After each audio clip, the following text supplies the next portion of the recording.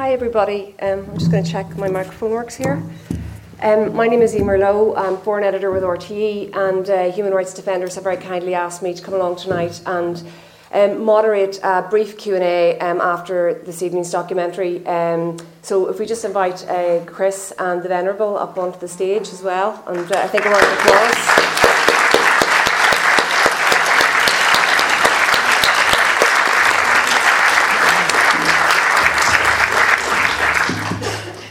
So in a moment we'll ask some questions. You'll get your opportunity maybe to put some questions to Chris and to the Venerable themselves about the documentary that you've seen. But I guess first of all, Chris, this documentary took nearly 10 years, a decade of your life to complete. Whenever you embarked on it all those years ago, did you have any idea that it was going to turn into, I guess, such a dominant feature of your life? No, it took 25% of the time I've been alive to work to finish the project, so I had no idea that it was going to take this long. I'd been to Cambodia as a tourist in 2006, just travelling as a backpacker around Asia, and came to Cambodia and spent a few months there.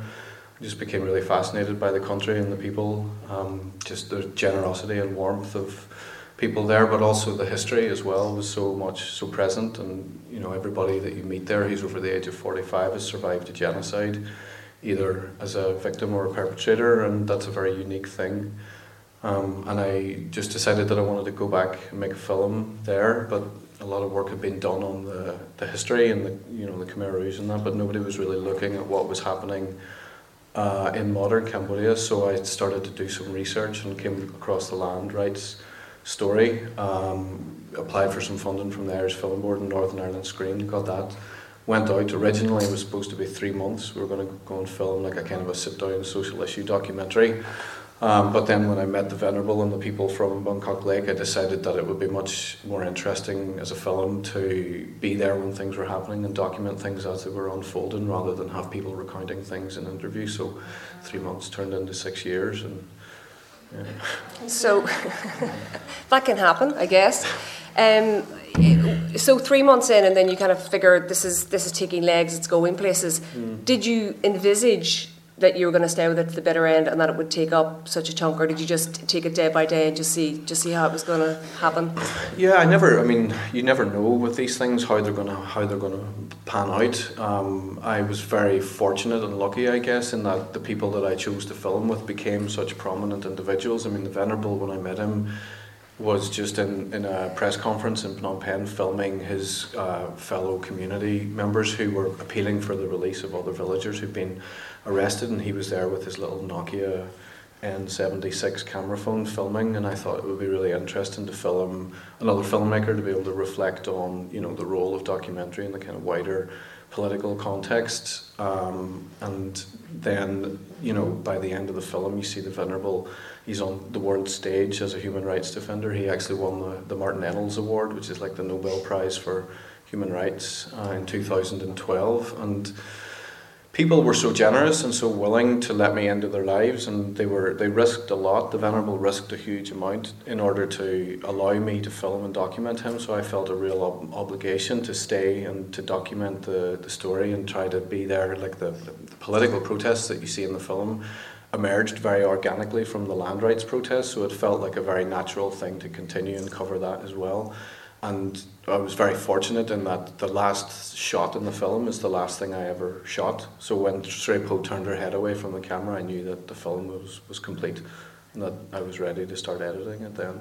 Okay. It felt like a natural ending. So how long the editing process itself must have been? The amount of filming that you must have done over that period of time, that must have been an absolutely mammoth task to then start into years of footage, or were you did you sort of have a plan in place as you went along? No, this film, so many films I think are made in the edit suite, and this one definitely was constructed in the edit suite. I knew what the story was, but we didn't know how we were going to arrive there and what scenes were important and what weren't. Because the film is constructed in a way where we don't rely on voiceover and we don't have interviews, so it's very the logic of the film is constructed from within the scenes themselves, and they're all observational scenes, so it's quite difficult and complex to be able to make the film coherent and understandable when you're relying on this observational material. But we were very fortunate in that we had an exceptionally talented editor in the beginning who worked on the film, a guy called John Mister, who's done a lot of fiction films as well as documentaries for been editing since he was an editor on the Monty Python films in the 70s. So we were very lucky to have someone of that calibre work on the film. And did you have that idea of shooting that style, you know, that it was very much in the moment? Did that just very much speak to you at the start, this is how this is going to unfold, or how did that come about?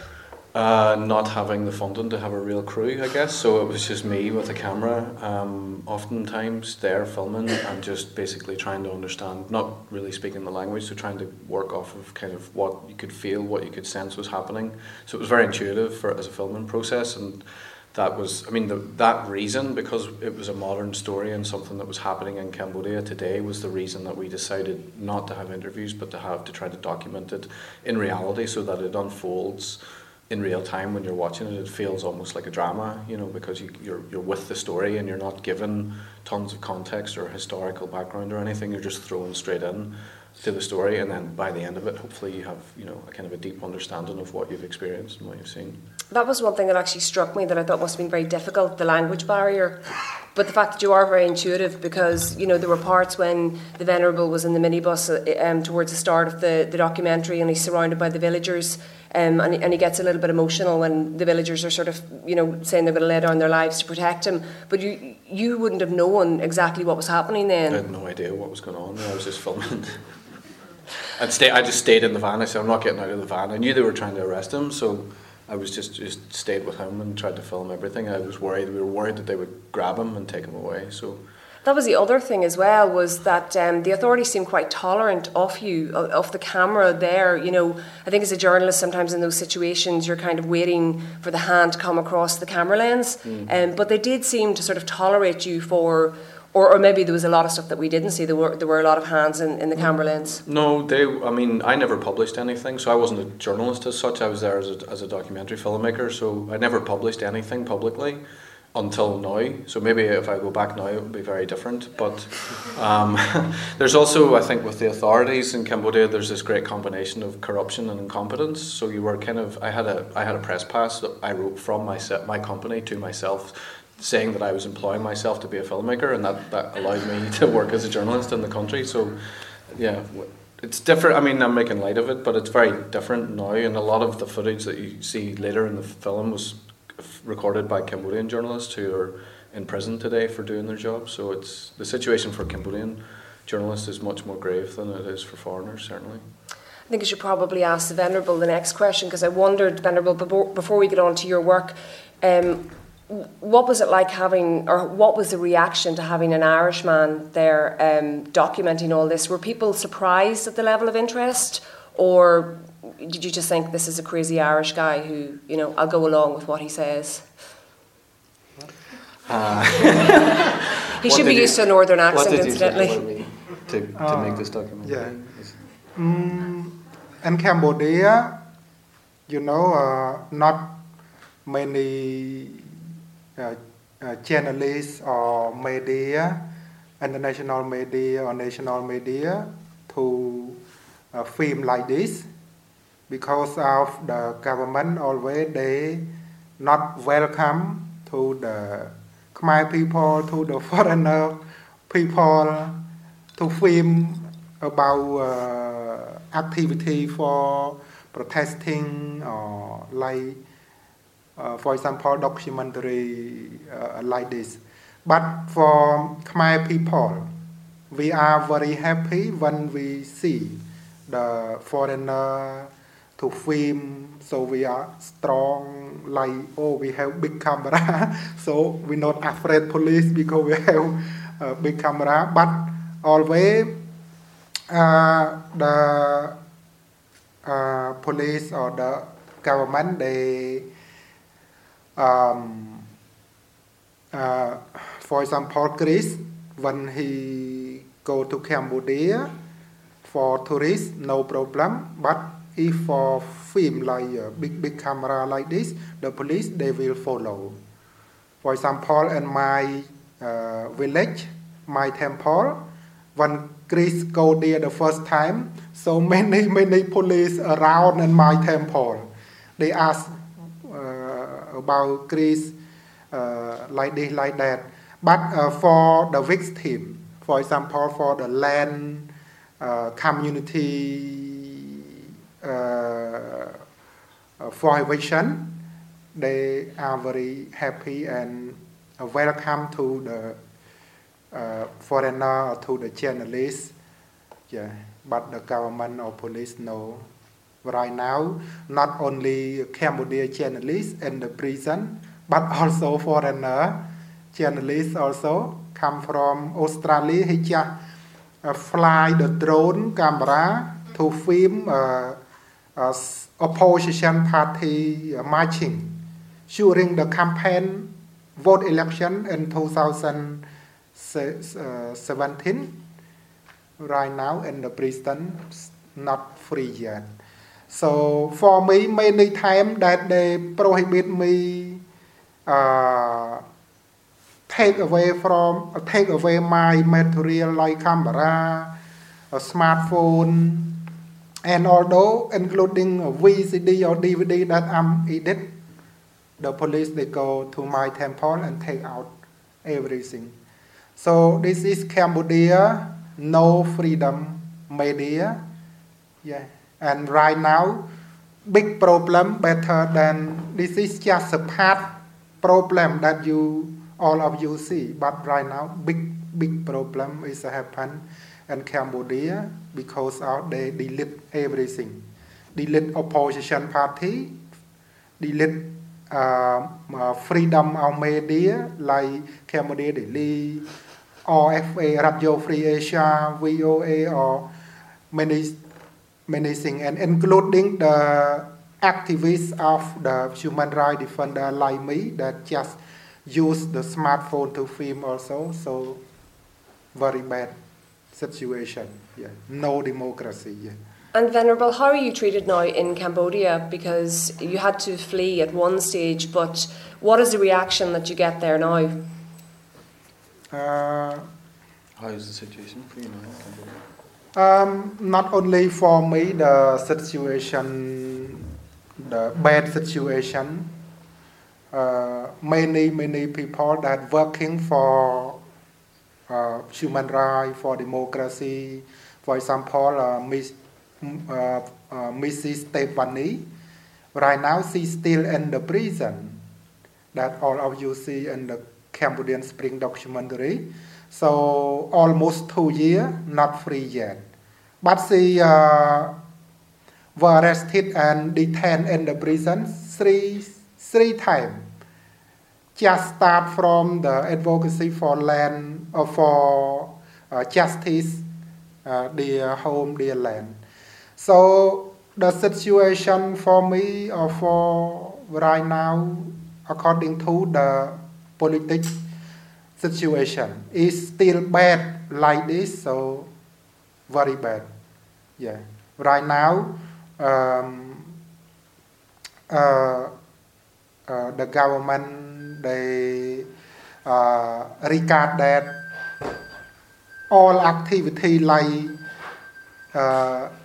me or like in the film is a revolution. So when they accuse, we just filming, we just talking, we just doing like advocacy for land right or natural right defender or human right defender. They accuse all group is a revolution. They need to delete all. Yeah. So very bad problem. Yeah. And Venerable, when did you become a documentary maker? The first, I don't know what the documentary maker, I don't know. This is just, I know when I'm work with Chris and many years, and I learn from Chris, I learn from the movie, some movie, and I know documentary like this, like that. The first time, no, I don't know what documentary. I just film to to edit in the VCD and VCD video only to give the community to see what happened, what real evidence, what real video happened in our community, or one police they block the road, one police they shooting, fighting. So we just film and we did in VCD only. So, but after learn from Chris or from a journalist, and then I know, the documentary very important, to see what happened and to saw what happened real to the world or to Cambodian. So a Cambodian Spring is very important for me and for Cambodian. But I think the government, they're not happy, and also maybe they're angry to Chris also to make this film. Before normally Chris can go everywhere with me, but right now, after the Cambodian Spring is made by Chris and published to the world like this, when go back, maybe bad problem to him. Because now bad problem to me already.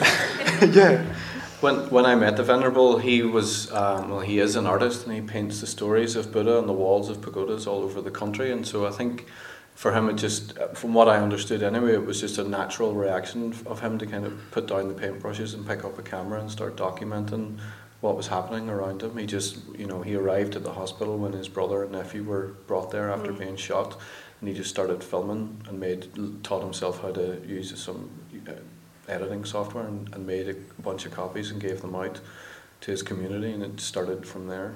So that was nearly an intuitive thing, that his cameras and his equipment was his weapon of choice, because he began to document and then publish it and make copies. But you're also now, you're very social media savvy. You Facebook Live, you have a world audience. So is that something that has happened quite organically through this process the last decade?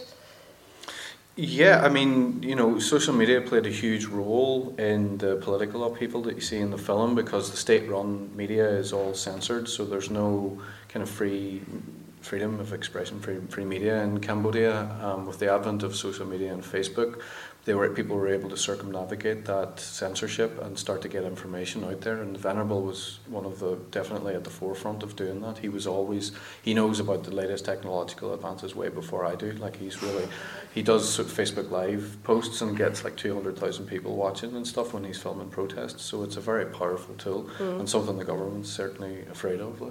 So you're known as the multimedia monk, I believe. Multimedia monk is a foreigner journalist called me, and for me, no, I'm just film what happened, that if I don't have camera, don't have smartphone in my body, so my body look like not safety.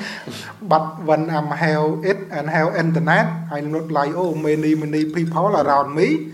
So when I have a problem by police block or arrested, so I can share quickly to the world or to the people to know what happened real. So like this, that the camera or the smartphone and also the social media very, very powerful in Cambodia. Why like this? Because TV and radio and newspaper and media, all the media in Cambodia controlled by the government. So they limit all, not to publish what happened real. For example, the Cambodian Spring documentary. So like this cannot publish in Cambodia. All those watching on the DVD in the home or in the NGO is the government know. We to do like this, they will to stop. So like this, not free and fair media in Cambodia, only Facebook, only internet that the people can see real news, real evidence. So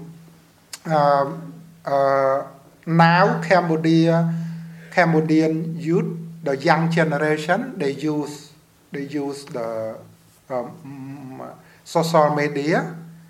So when they see what happened real news in Cambodia, like human rights violation or injustice, land grabbing, and also many things like this, the people they follow, they watching. When they watching, they seeing real news like this, their mind change. And when their mind change, when they change from their mind and they go to vote and vote for change. So right now, Cambodia, we change already. The Khmer people, almost 100%, the Khmer people change already. But whatever that not change, because no chance to change, and the government control everything. Army, court, and including the Buddhism, Buddhism control everything. So like this, that the Cambodian need to help from any country like United Nations, European Union, any country that sign peace agreement, Paris peace agreement in France to bring democracy to Cambodia in 1993. So the democracy happened in Cambodia because of international country to send democracy to Cambodia. But over 20 years ago, from year to year, the Khmer people understand about democracy. And right now, they know clearly about democracy and very hungry to like to see a real democracy. But when the people change already, change by vote, not change by weapon, not change by violence, change by vote. So the ruling party, the government, they delete opposition, delete activity like human rights defender, like Tepani. Tepani, they accuse her is a revolution lady, a revolution group also. So delete all right now, delete all. So like this, we need to help from any country again to save democracy in Cambodia. Yeah. Okay. Venerable, I think we'll ask, would anyone like to speak to Chris or ask Chris or the Venerable a question about the documentary? Now's your time. Speak now. Yep. This gentleman here. Yeah, I just had a question for the...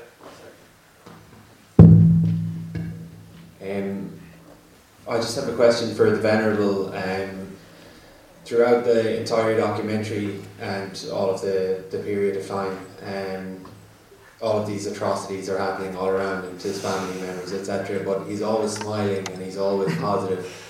And I'm just wondering, what's his inspiration for the positivity? How does he stay positive and smiling through all of this adversity? Yeah. In Cambodia, as you know, when they threaten, arrested or crack down to me, they use violence and angry to me. So in the wisdom of the philosophy of the Buddhism, the Buddha said we should be use non-violation to win the violation. So when they angry to me, I'm not angry to them. When they curse me, I'm happy and smiling to them. So when I'm use activity non-violation like this, the lay people, the Khmer people, they can see who wrong, who right, and also all those they make violence against me, but my heart, my compassion still keep a meditation and my mind, because whatever I'm doing is right in the Buddhism rule, national law, international law. And why they use violence against me? Why they accuse my activity illegal like this? So whatever that we know, we doing right, we speaking right, and we thinking right like this. So we are happy. We are happy, and to use non-violent against violation. And until now, so I'm still working step by step, more and more. For example, before only 1 month, like me, to join activity for social justice, to make solidarity, to join solidarity with the people, with the community to protest. But after I'm working non-violation advocacy for justice from day to day, month to month, year to year, and many monks stand up like me to join with me. As you know, in the Cambodian Spring, many monks, 100 or 1,000 monks to join. But when the monks join protesting non-violation like me in 2013, before national vote election, during vote election, after vote election, violence happened again by shooting, crackdown. So the monk keep quiet again. They break monk not to make a solidarity together. So some monk afraid, they quiet, and some monk they stop, and some monk escape from Cambodia. And until 2017, the vote election again by so the monk is not many monk join like 2013. It's small, but still strong to vote. So the monk almost 100% vote for change, not support violation, not support the political party that always use violation. So like this, that we should be keep smiling for hoping. And right now, all those they do very bad like this, to delete democracy, to destroy everything. But I'm still hope, because the many people in the world, they know. Before they don't know Cambodia, but right now in the world they know what happened in Cambodia.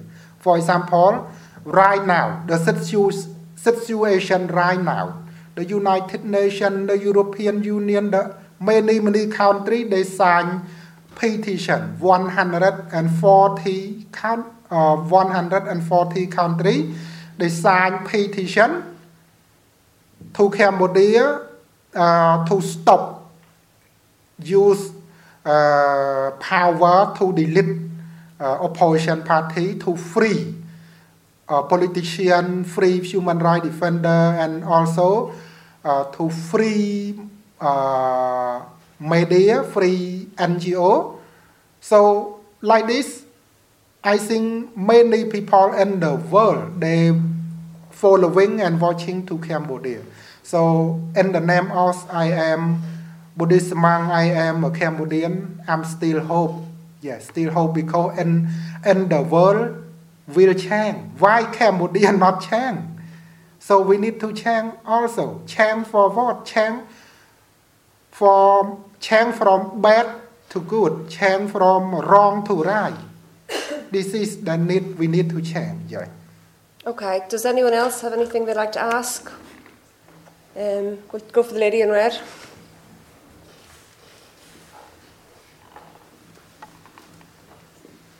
First of all, congratulations on a fantastic documentary. It's really, really interesting. Thank you. And at the beginning of the Q&A, Chris, you were talking about that moment where you were in the van with the Venerable Sobath, and that part of it was that you wanted to stay there and document it and ensure that he wasn't, that the monk police hadn't been able to get to him. So how difficult was it for you during the process in the years that you spent filming this documentary to kind of keep that separation between what you were there doing as a documentary maker and then getting involved with the protagonists or the Venerable and their story and the need to help to protect them? Yeah, I mean, it wasn't actually that I was going to try and stop them arresting them. It was more just that I would be there if it happened and be able to document it, because I always said from the beginning that I wouldn't be able to interfere or have play any role other than being an observer and being outside the situation, documenting. And because people had been so generous and in allowing me into their lives and allowing me to document and putting themselves at risk, as I was saying, I felt a real obligation to sort of stay and make sure that I was able to do that for as long as possible. Okay, I think we've time for one more question. So, this lady over here in the glasses. Thank you. Jim Sua Venerable, Kim Chong Tawang Pratik Kampuchea, Chanang Bai. I spent 3 years working in Cambodia with an NGO. I feel very sad watching the result of 3 years of work from 1990 to the end of 1993, based in Kampong Speu, and wondering what now the Irish government, the Irish people can do to further the rights of my colleagues and NGO workers in Cambodia, given the fact that we have an Irish embassy in Vietnam, we have an Irish embassy in China, in Beijing, and we all know who is behind Hun Sen in supporting his power base until today, Alcantara. Yeah, what you can do, certainly there's lots of things that people can do. There's a petition for, well, first of all, Tep Vanny's in prison at the moment, and she's part of a global campaign that Amnesty International have called the Brave, Stand Up for the Brave campaign. So there's a petition there that people can sign and send off to call in for her early release. And it's also possible, you know, to write to your government as well and say that you don't approve of what's happening with the Cambodian government. The EU have a lot of preferential trade deals with Cambodia and things like that. So there's leverage that people can put on their own governments as well, calling for an end to the forced evictions and things like that. But the best thing that you can do is look at the big NGOs like Frontline Defenders, Amnesty, Human Rights Watch, who are working in the country, and see what actions they have and try to get work that way. Or if you have a more involved interest, then you can go and look at the local NGOs who are working on the ground, like the Cambodian NGOs. They're always in need of support, donor support as well, because funding is so difficult for them to come by. Yeah, and also I want to all of you push to your government to sign to solidarity to help restore democracy in Cambodia also, yeah.